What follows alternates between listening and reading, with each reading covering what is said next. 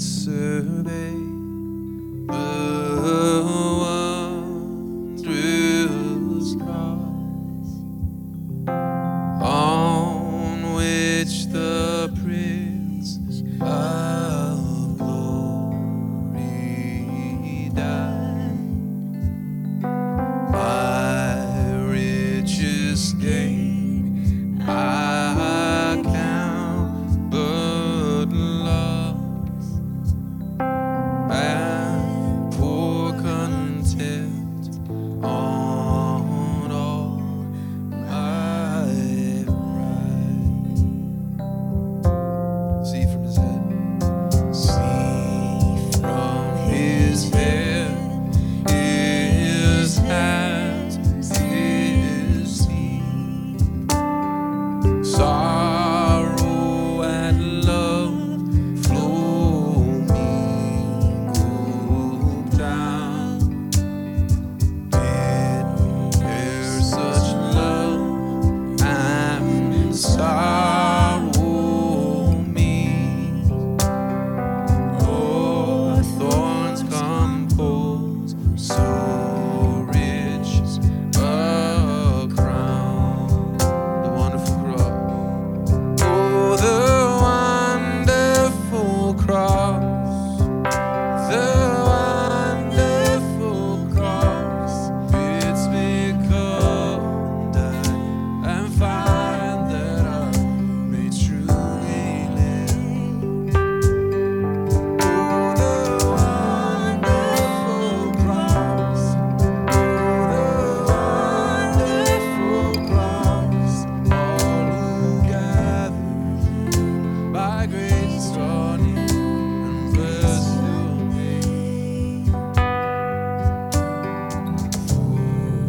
Forbidden, Lord, that I should boast, save in the death of Christ, my God. All the vain that charmed me most, I sacrifice them to his blood. For the whole realm of nature mine, that were an offering far too small. Love so amazing, so divine, demands my soul, my life, my all. The wonderful cross. Oh, the wonderful cross. Oh, the wonderful cross bids me come and find that I may truly live. Oh, the wonderful cross, the wonderful we gather here in grace draw near and bless your name. Love so amazing. Love so amazing, so divine, demands my soul, my life, my may be seated.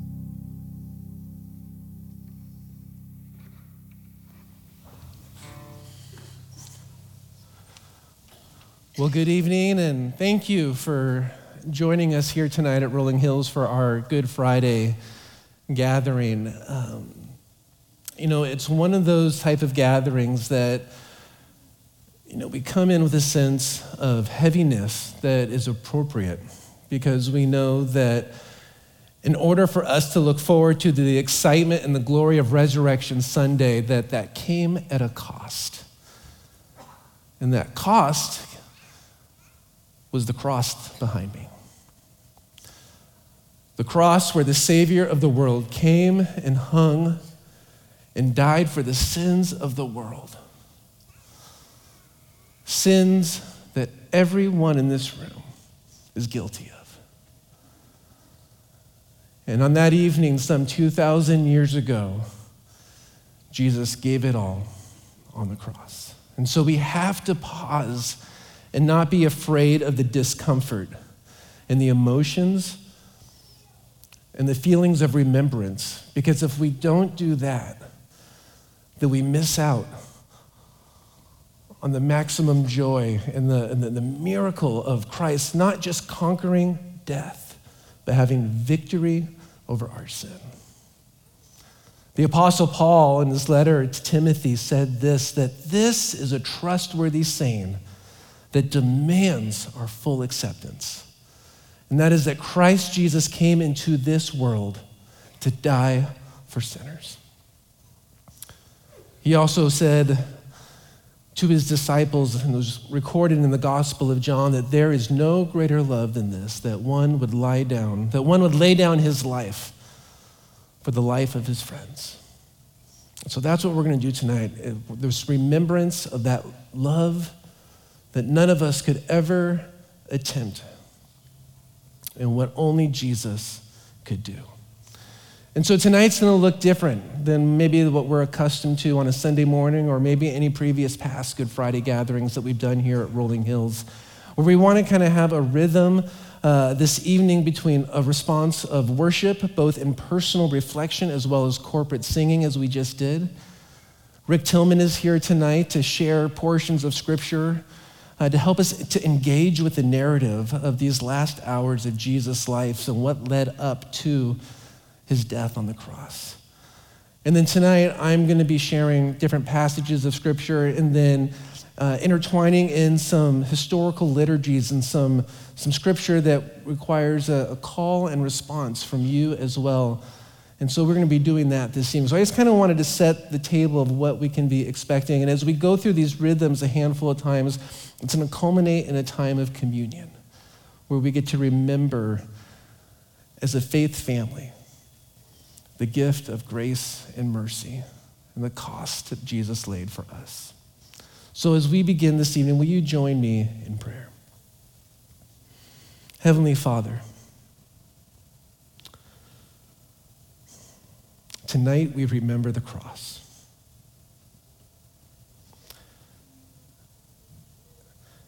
Holy Spirit, we try to grasp our minds around the events, the emotions of the disciples and the followers of seeing their Savior that they have committed years of their lives to following, seemingly being taken from them.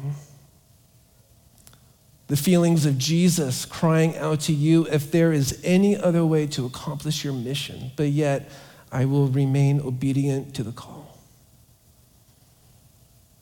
And then for you, our Heavenly Father, to give your one and only Son for all of humanity. Not because we asked, but because you love us unconditionally. So it is in that spirit that tonight we come as we read your word, we sing songs about you, to you. We break bread and we remember the cost and celebrate the new covenant of the blood of the juice at the table of communion. Would you open our hearts and our minds to what it is you want us to experience and hear from you tonight in this building? We pray this in your name. Amen.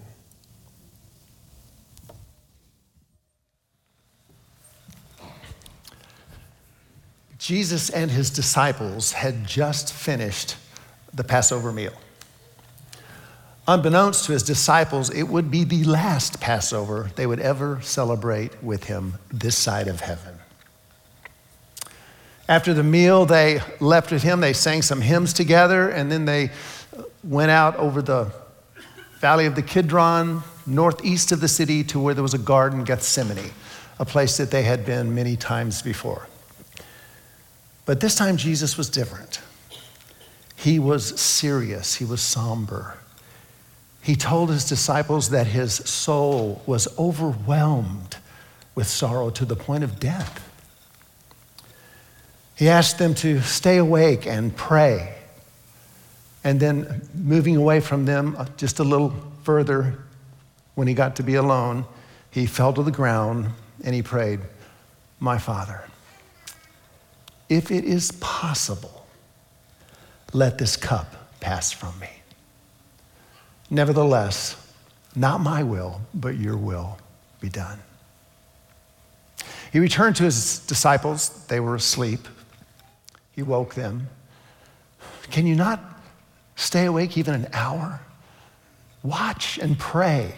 Pray that you do not fall into temptation." 2 more times he went away to pray and fell on the ground, praying the same prayer. But each time he finished in total submission to the will of the Father. Jesus no doubt knew of the physical pain and suffering that lay ahead of him. But it was the spiritual suffering. It was the fact that he who knew no sin was to become sin as he took on the sins of the entire world on himself. And his Father, the Father that he had had intimate fellowship with for all eternity, would have to separate from him. And that was agony that his physical mind and body could not bear.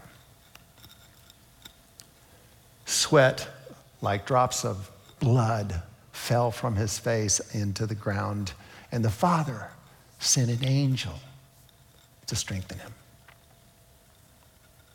He returned to his disciples once again. They were asleep. This time calm, he woke them. "The hour is now." The silence of the garden was broken by torches and the voices of temple police and armed Roman soldiers. They surrounded Jesus and his disciples, and from among them stepped a familiar figure, Judas Iscariot, one of the original 12 disciples who had conspired now against him. He approached Jesus, calling him Rabbi, and kissed him on the cheek. By this, he identified Jesus and betrayed the Son of God. Soldiers moved toward Jesus, and the panic went everywhere. The disciples went into a full rage. Peter pulled a sword and swung wildly, cutting off the ear of the servant of the high priest. And then Jesus stopped the violence immediately, telling his disciples, "Do you not think that I can't call upon my Father, who would immediately send me 50,000 angels? But how then would the scriptures be fulfilled? It must all happen this way, that the scriptures of the prophets are all fulfilled." He bent down next to the servant of the high priest. He gently touched the side of his face, and his ear was completely restored. He was healed. Soldiers moved to seize him. They bound him, and they led him away as his disciples, now terrified, scattered and fled into the night.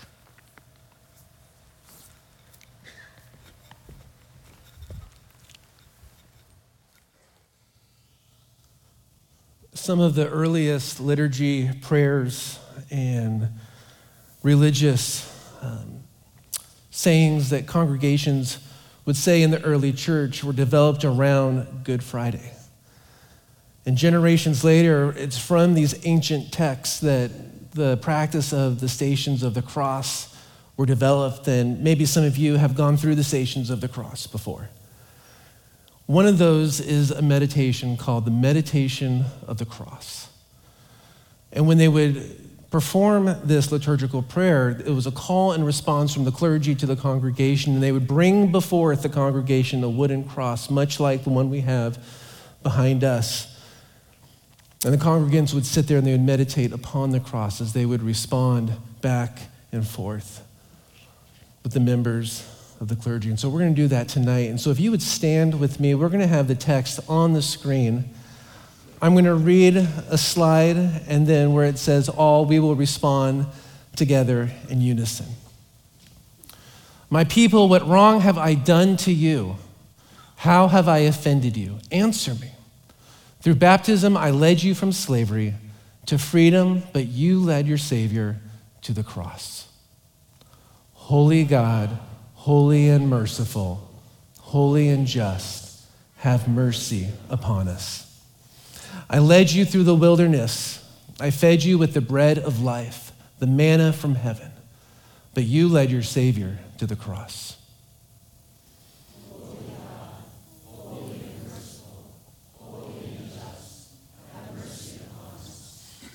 I planted you as my fairest vineyard.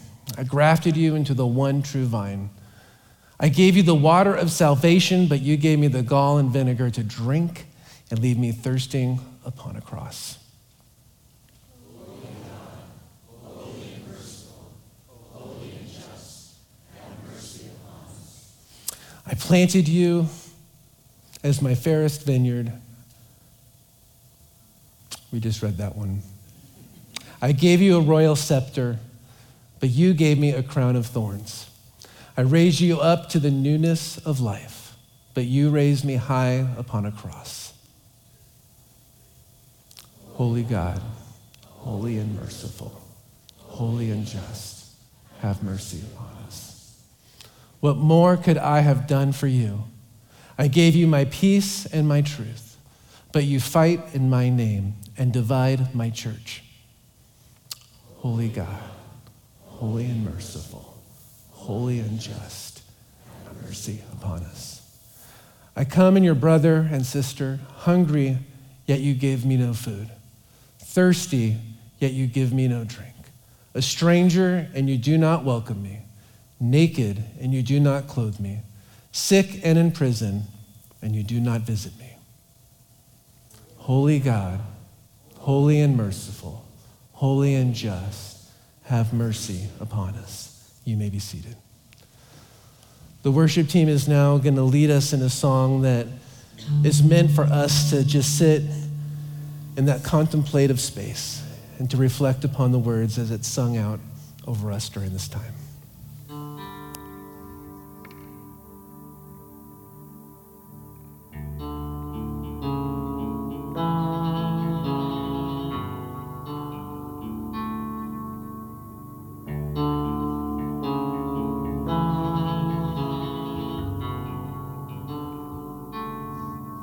Troubled Messiah, pray through the night, bearable sorrow, world on your mind, betrayed by the kiss of a friend, you were taken of your own free will, rejected and disowned by those you came to heal. Stripped of your clothes, you were mocked, you were beaten, made the king a fool, a crown of sorrow driven deep to your brow. She made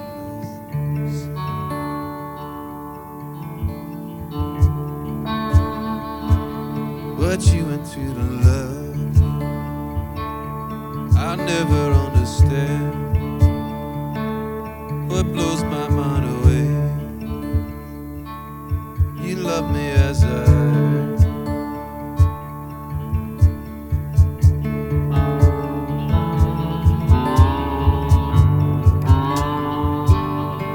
Cold for Barabbas, king for me,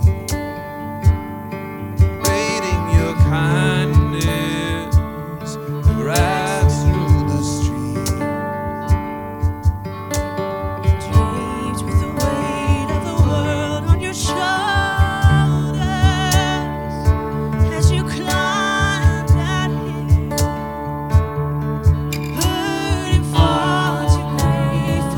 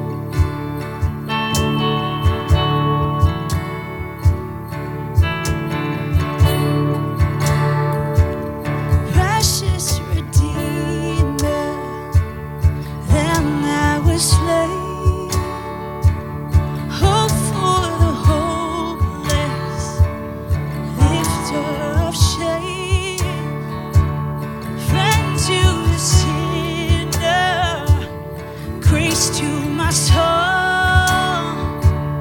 Death is defeated. Now my sin is gone, and I'm blown away. Yes, I'm blown away. Crushed by the weight of the world that you came to save. You took my place. Blood's rivers flowing freely to the ground. In your spirit, you let out a holy cry as you keep your life.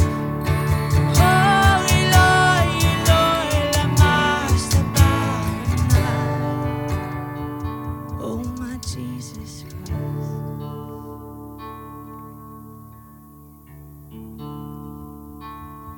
What you went through to love me, I'll never understand. What blows my mind away is you do it all again.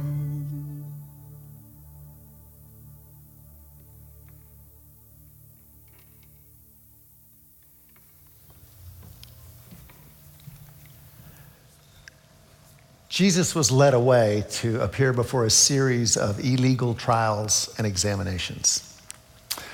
By Jewish law, trials, especially those of a capital nature, could only take place during the day and in the temple. Jesus was ushered quickly under the cover of night to the home of Annas, the former high priest, and questioned there. Then he was taken to the home of Caiaphas, the current high priest, for further examinations and questioning. They gathered a bunch of Sanhedrin together. They brought in some false witnesses to testify against him. Jesus stood silent and watched as they mainly contradicted one another and fumbled through their accusations. Finally, frustrated, Caiaphas asked him, "Tell us plainly, are you the Christ, the Son of God?" To which Jesus answered, "I am. And you will see the Son of Man sitting at the right hand of the Mighty One and coming in the clouds." Upon hearing this, they were furious. Caiaphas ripped his robe. The others screamed, "This is blasphemy!" And they demanded his death. "You will be sentenced to death for this." The problem was, under Jewish law, the Roman law, the Jewish leaders did not have the authority to carry out the punishment for a capital crime. They would have to take him to the Roman governor, Pilate.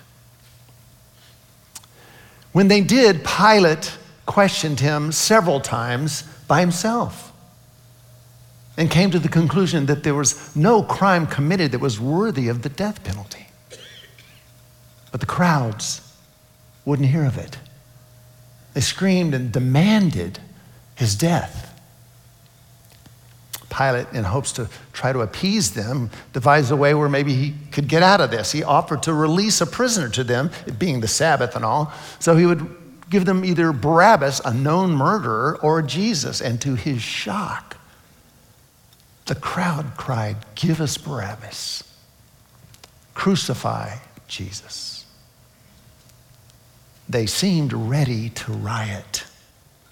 And this is something Pilate did not need. He was sent to Judea by Tiberius Caesar to keep the peace and to collect taxes. That was his job. And there had already been 2 near riots and complaints to Caesar. Caesar was not happy with him. He did not need a 3rd incident. So for fear of the crowd, in frustration, he capitulated, turned Jesus over to be flogged and crucified.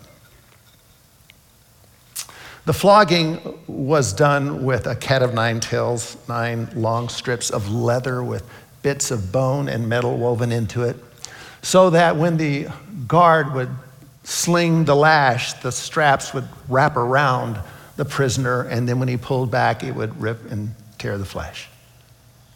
It is no surprise that many prisoners did not live through the flogging. Jesus did. The governor's soldiers took him then into the praetorium, found another courtyard there where they stripped his outer garments, what was left of them, off of him, and they threw a red robe across his shoulders. They fashioned a thorn of crowns and shoved it down hard deep into his head, and they put a stick in his hand. And then they bowed before him and mocked him. "Hail, King of the Jews!" They took the staff from his hand and hit him in the head again and again.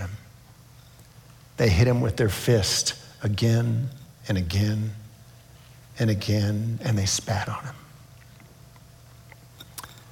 And when their fun was done, they let him out to be crucified.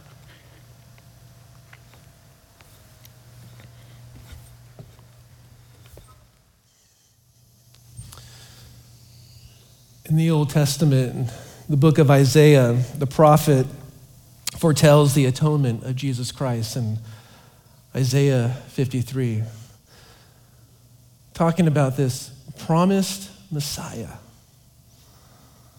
that they were waiting for to come, and how he was going to carry our sorrows and be wounded for our transgressions. So I want to read to you Isaiah 53, verses 1 through 5, and I invite you to listen as we read this text. Who has believed what he has heard from us? And to whom has the arm of the Lord been revealed? For he grew up before him like a young plant and like a root out of dry ground.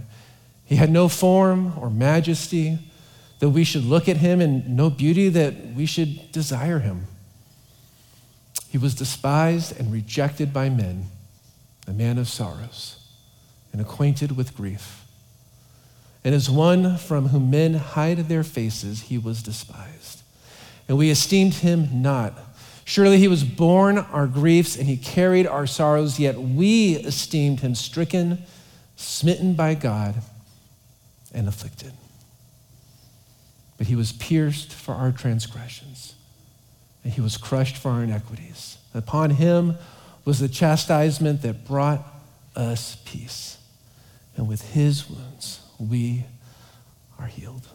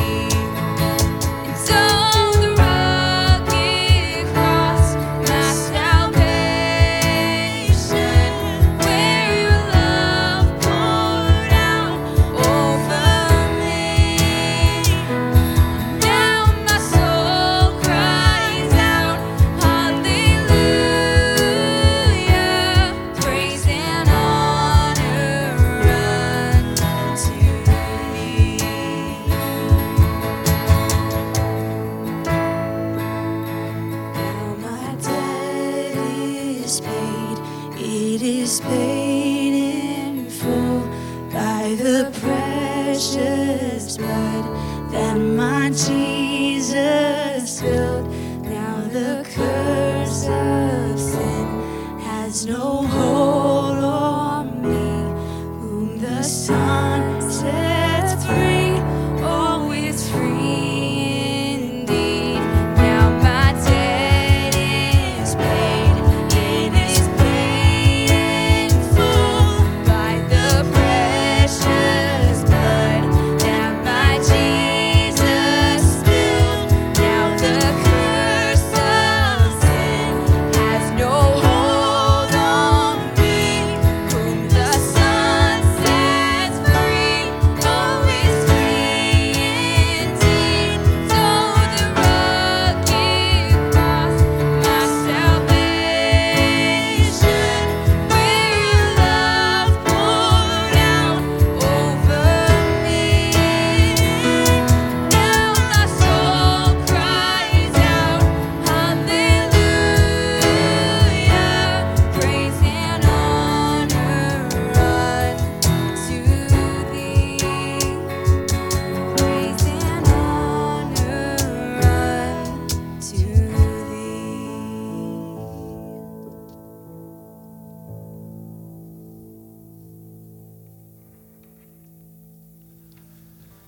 As was customary, condemned prisoners were forced to carry their own cross. As they marched Jesus through the streets in his weakened state, he fell repeatedly. Finally, they forced a man from the crowd, Simon of Cyrene, to force him to help Jesus carry his cross. And when they reached the place of execution, a nearby hill called Golgotha, which meant the place of the skull, there Jesus was stretched out, and huge spikes were driven in his hands and his feet, and he was nailed to his cross. This cross was lifted up and dropped between two other crosses where two thieves had been crucified with him. They put a sign above his head. This is Jesus, King of the Jews.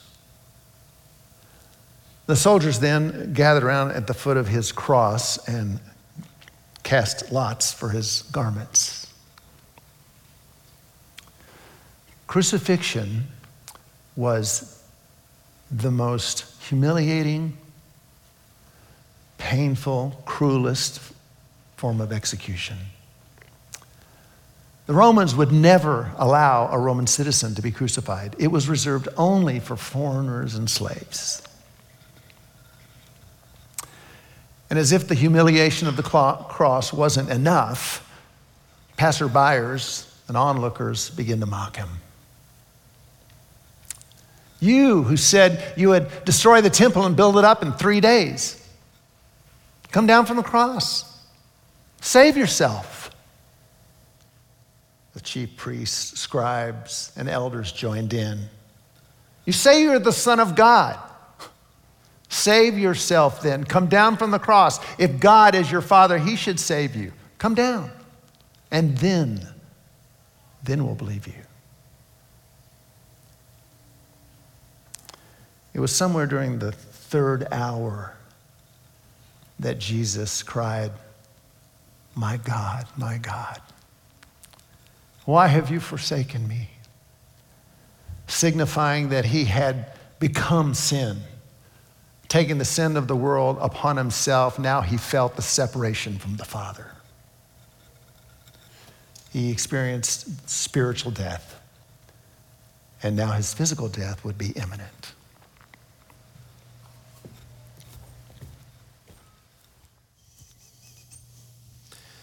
In Psalm 22, David is on the run, literally fleeing for his life from King Saul, who is pursuing him to kill him. And as David is on the run and in hiding, he writes down these words as a prayer, crying out to God, unbeknownst to him that hundreds of years later, they would echo the same sentiments that Jesus was going through. So I invite you to stand as we read and respond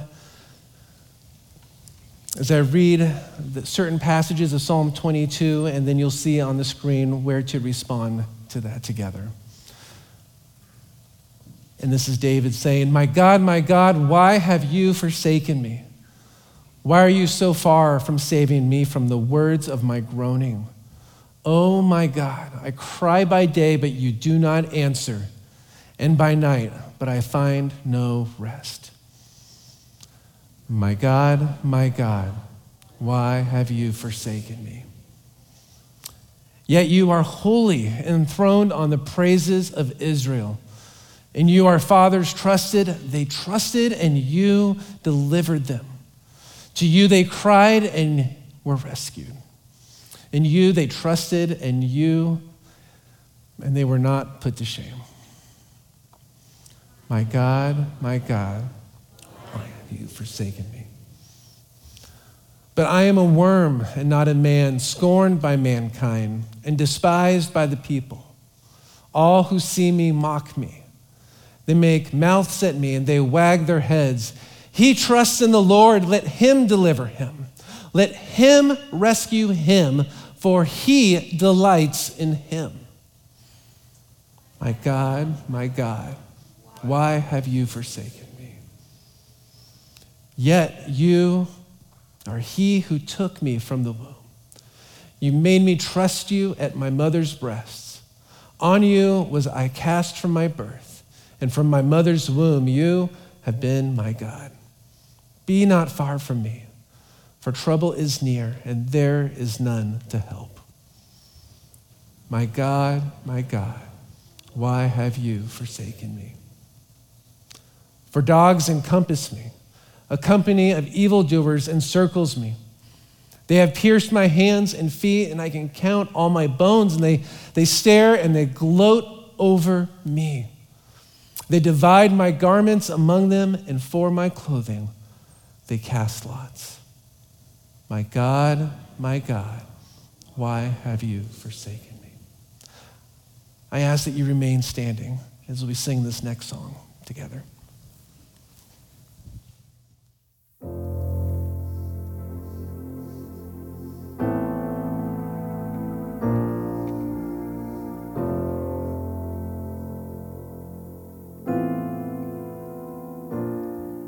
Cast my mind to Calvary, where Jesus bled and died for me.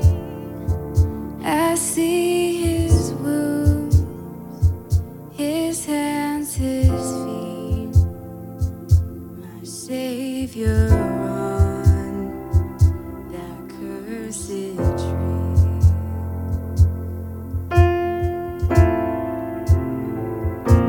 His body bound and drenched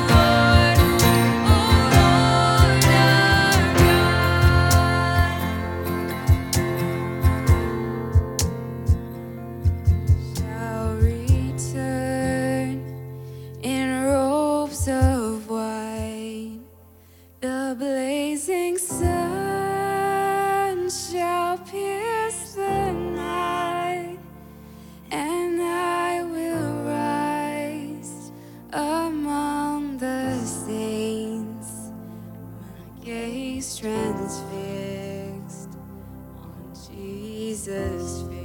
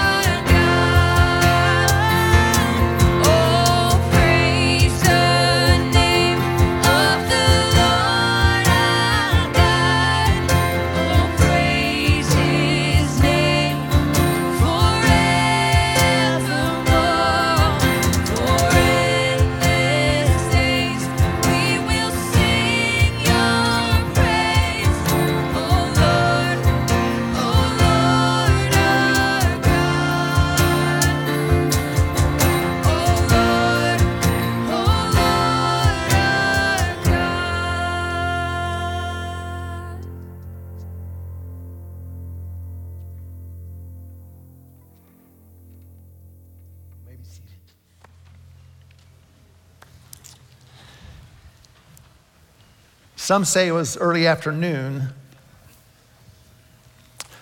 that the scriptures tell us Jesus, knowing that everything had now been accomplished, and so that the scriptures would be fulfilled, he cried from the cross, "I thirst."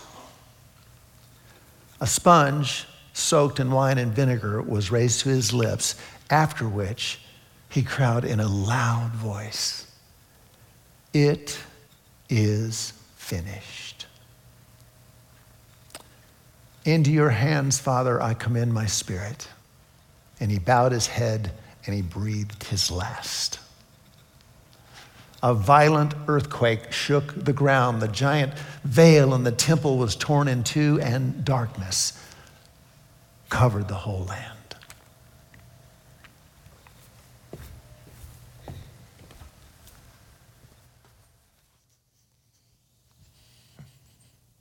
Hebrews 4:14 through 16.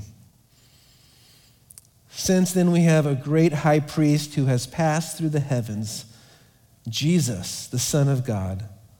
Let us hold fast to our confession.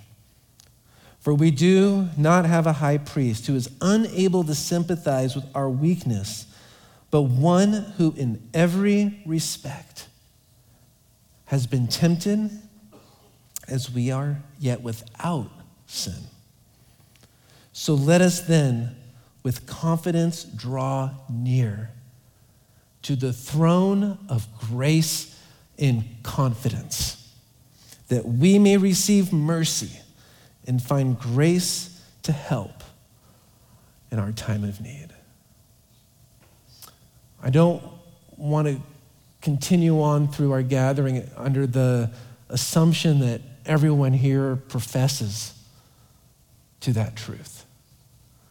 What Rick shared and what happened that moment when the veil was torn in two was not just a powerful imagery in the moment for the Jewish believers and followers back then, but it is a beautiful and powerful picture for us that despite our sin, and despite our shortcomings, and despite the hardships that we have faced in our life, that we are not alone. And they do not define us, because we cannot out-sin the cross.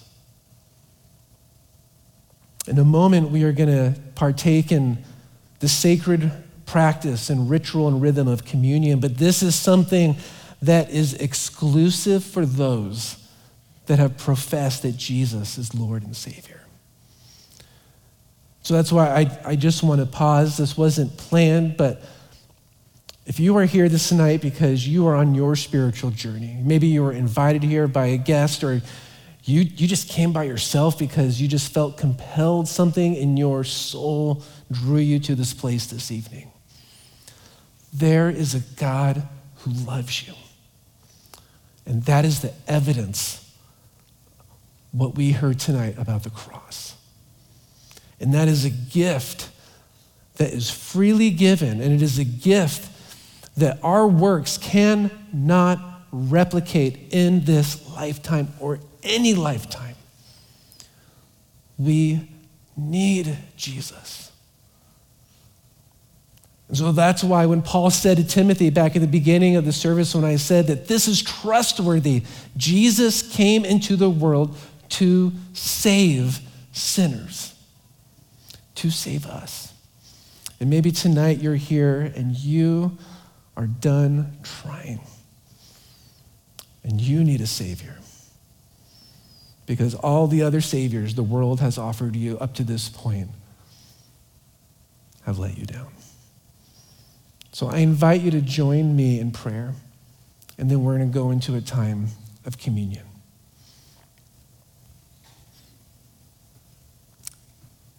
Oh, Jesus, tonight, I might not understand it all, but I understand enough. I get that you love me and you see me as I am. And you are offering hope. You are offering me purpose and identity and restoration from the hurts that have been caused by this world, either by others or even myself, that I have done. And so tonight I ask for your forgiveness. I recognize the power of the cross. And I want to approach the throne of grace in confidence as it is written in your word. I'm tired of hiding behind the veil. And so tonight I trust in you and I profess that you, Jesus, are my Lord and God. And I place my trust in you. Amen. If you did that tonight, here in this room or for those that are watching online, I want you to tell someone. Because that isn't just a box we check. This is the good news. This is why we get to celebrate Resurrection Sunday with that hope, because of the miracle promise. Death has no sting over your life anymore. And for those of us that have been following Christ for maybe our entire life, we need to be reminded of that at times. And so my hope and my prayer is that as we come up and we receive the elements this evening, that we would be reminded, not just intellectually, but we would be reminded of the relationship and the emotion behind that and the implications of how we live our lives day in and day out as we remember the death of Jesus, but we look forward to the resurrection in just a couple of days. Mark 14, 22 through 25 says, while they were eating, Jesus took bread, and when he had given thanks, he broke it and he gave it to his disciples, saying, take it, this is my body. And then he took a cup, and when he had given thanks, he gave it to them, and they all drank from it. This is my blood of the covenant, which is poured out for many. He said to them, truly I tell you, I will not drink again from the fruit of the vine until that day when I drink it new in the kingdom of God. As we continue to think and meditate on the events of the cross and on Jesus' sacrifice, let us draw near to the throne of grace in confidence as we take the elements of communion. The worship team is going to lead us in some songs, and as they're doing that, part of taking communion is preparing our hearts. There's a time for repentance, a time of there are things going on in our lives that we need to give over to God and ask for that. He gives that freely. And then when you feel ready, we have tables up here on either side of the stage, a little bit different than what we're used to here at Rolling Hills. The cracker are in their own plates. And so you may take a cracker from a plate and then take the juice from the cup in the tray. But when you're ready, you may come forward and take communion. But I invite you to take that moment and pause in prayer and reflect before you do.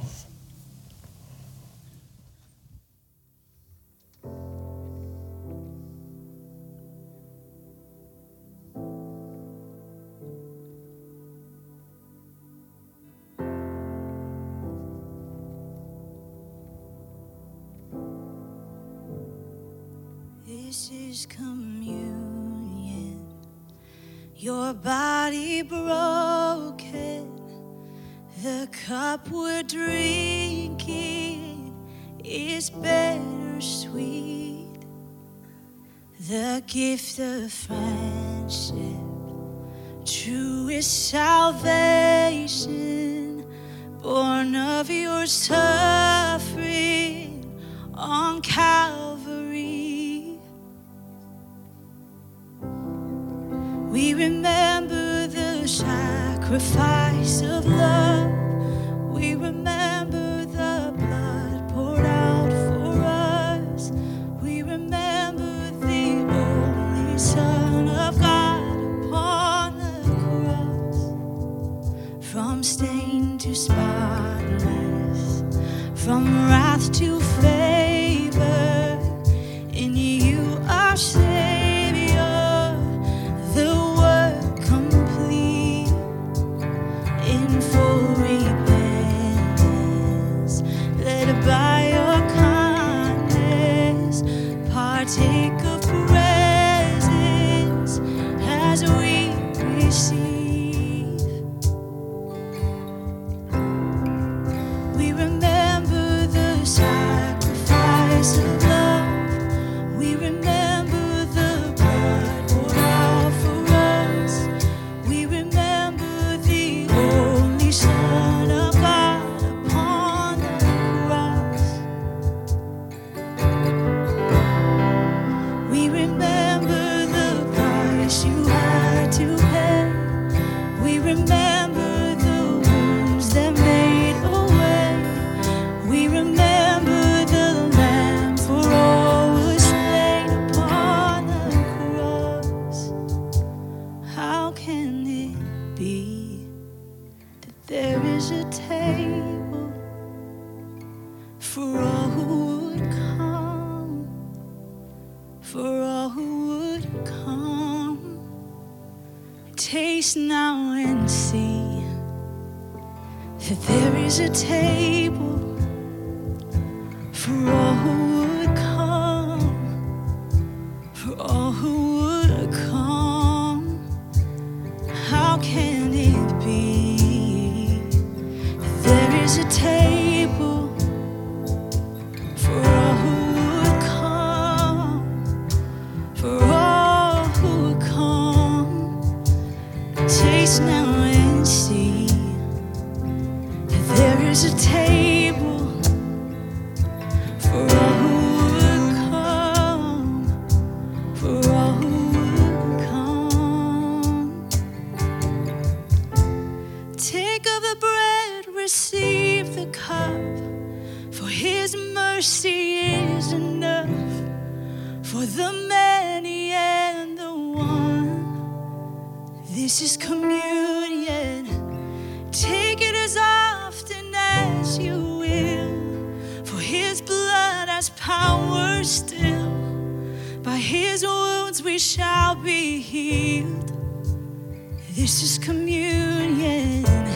Take of the bread, receive the cup, for his mercy is enough for the many and the one. This is communion. Take it as often as you will, for his blood has power still. By his wounds we shall be healed. This is communion. We remember the sacrifice of love.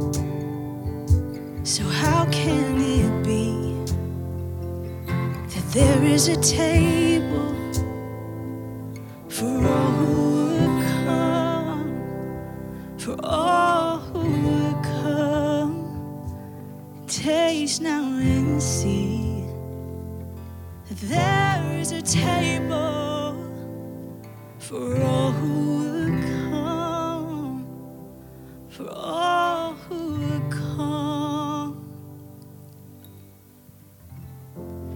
Take of the bread, receive the cup, for his mercy is enough for the many and the one. This is communion. Take it as often as you will, for his blood has power still. By his wounds we shall be healed. This is communion. And take of the bread, receive the cup, for his mercy is enough for the many and the one. This is communion. Take it as often as you will, for his blood has power still. By his wounds we shall be healed. This is communion.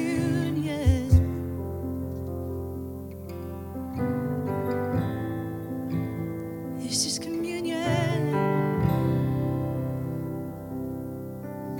Would you sing with me tonight? And 'tis so sweet to trust in Jesus, just to take him at his word, just to rest upon his promise, just to know thus saith the Lord.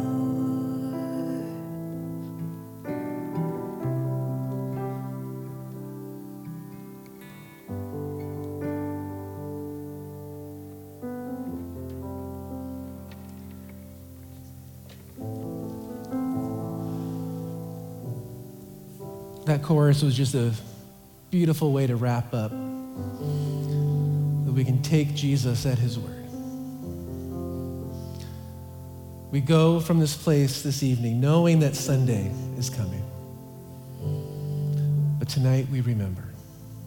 And we take that with us through this weekend. But before we leave and conclude our Good Friday gathering, I want us to stand as we share in one final benediction prayer together that we'll say in unison aloud. And so will you stand? And will you say this aloud with me? Almighty God, your Son, Jesus Christ, was lifted high upon the cross so that he might draw the whole world to himself. Grant that we, who glory in this death for our salvation, may also glory in his call to take up our cross and follow him. Through Jesus Christ our Lord. Amen. I ask that as you dismiss yourself, that we go in silence from the worship center until we're out in the atrium. Then you can talk and visit with each other. But if tonight there are still things going on and you just want to sit in this space, physically but also spiritually, the music is going to continue to play and you are invited to stay and take advantage of this space. But for the rest of you, thank you for being here with us this evening. We look forward to celebrating the resurrection on Sunday at 9 and 11 o'clock. You may go in peace.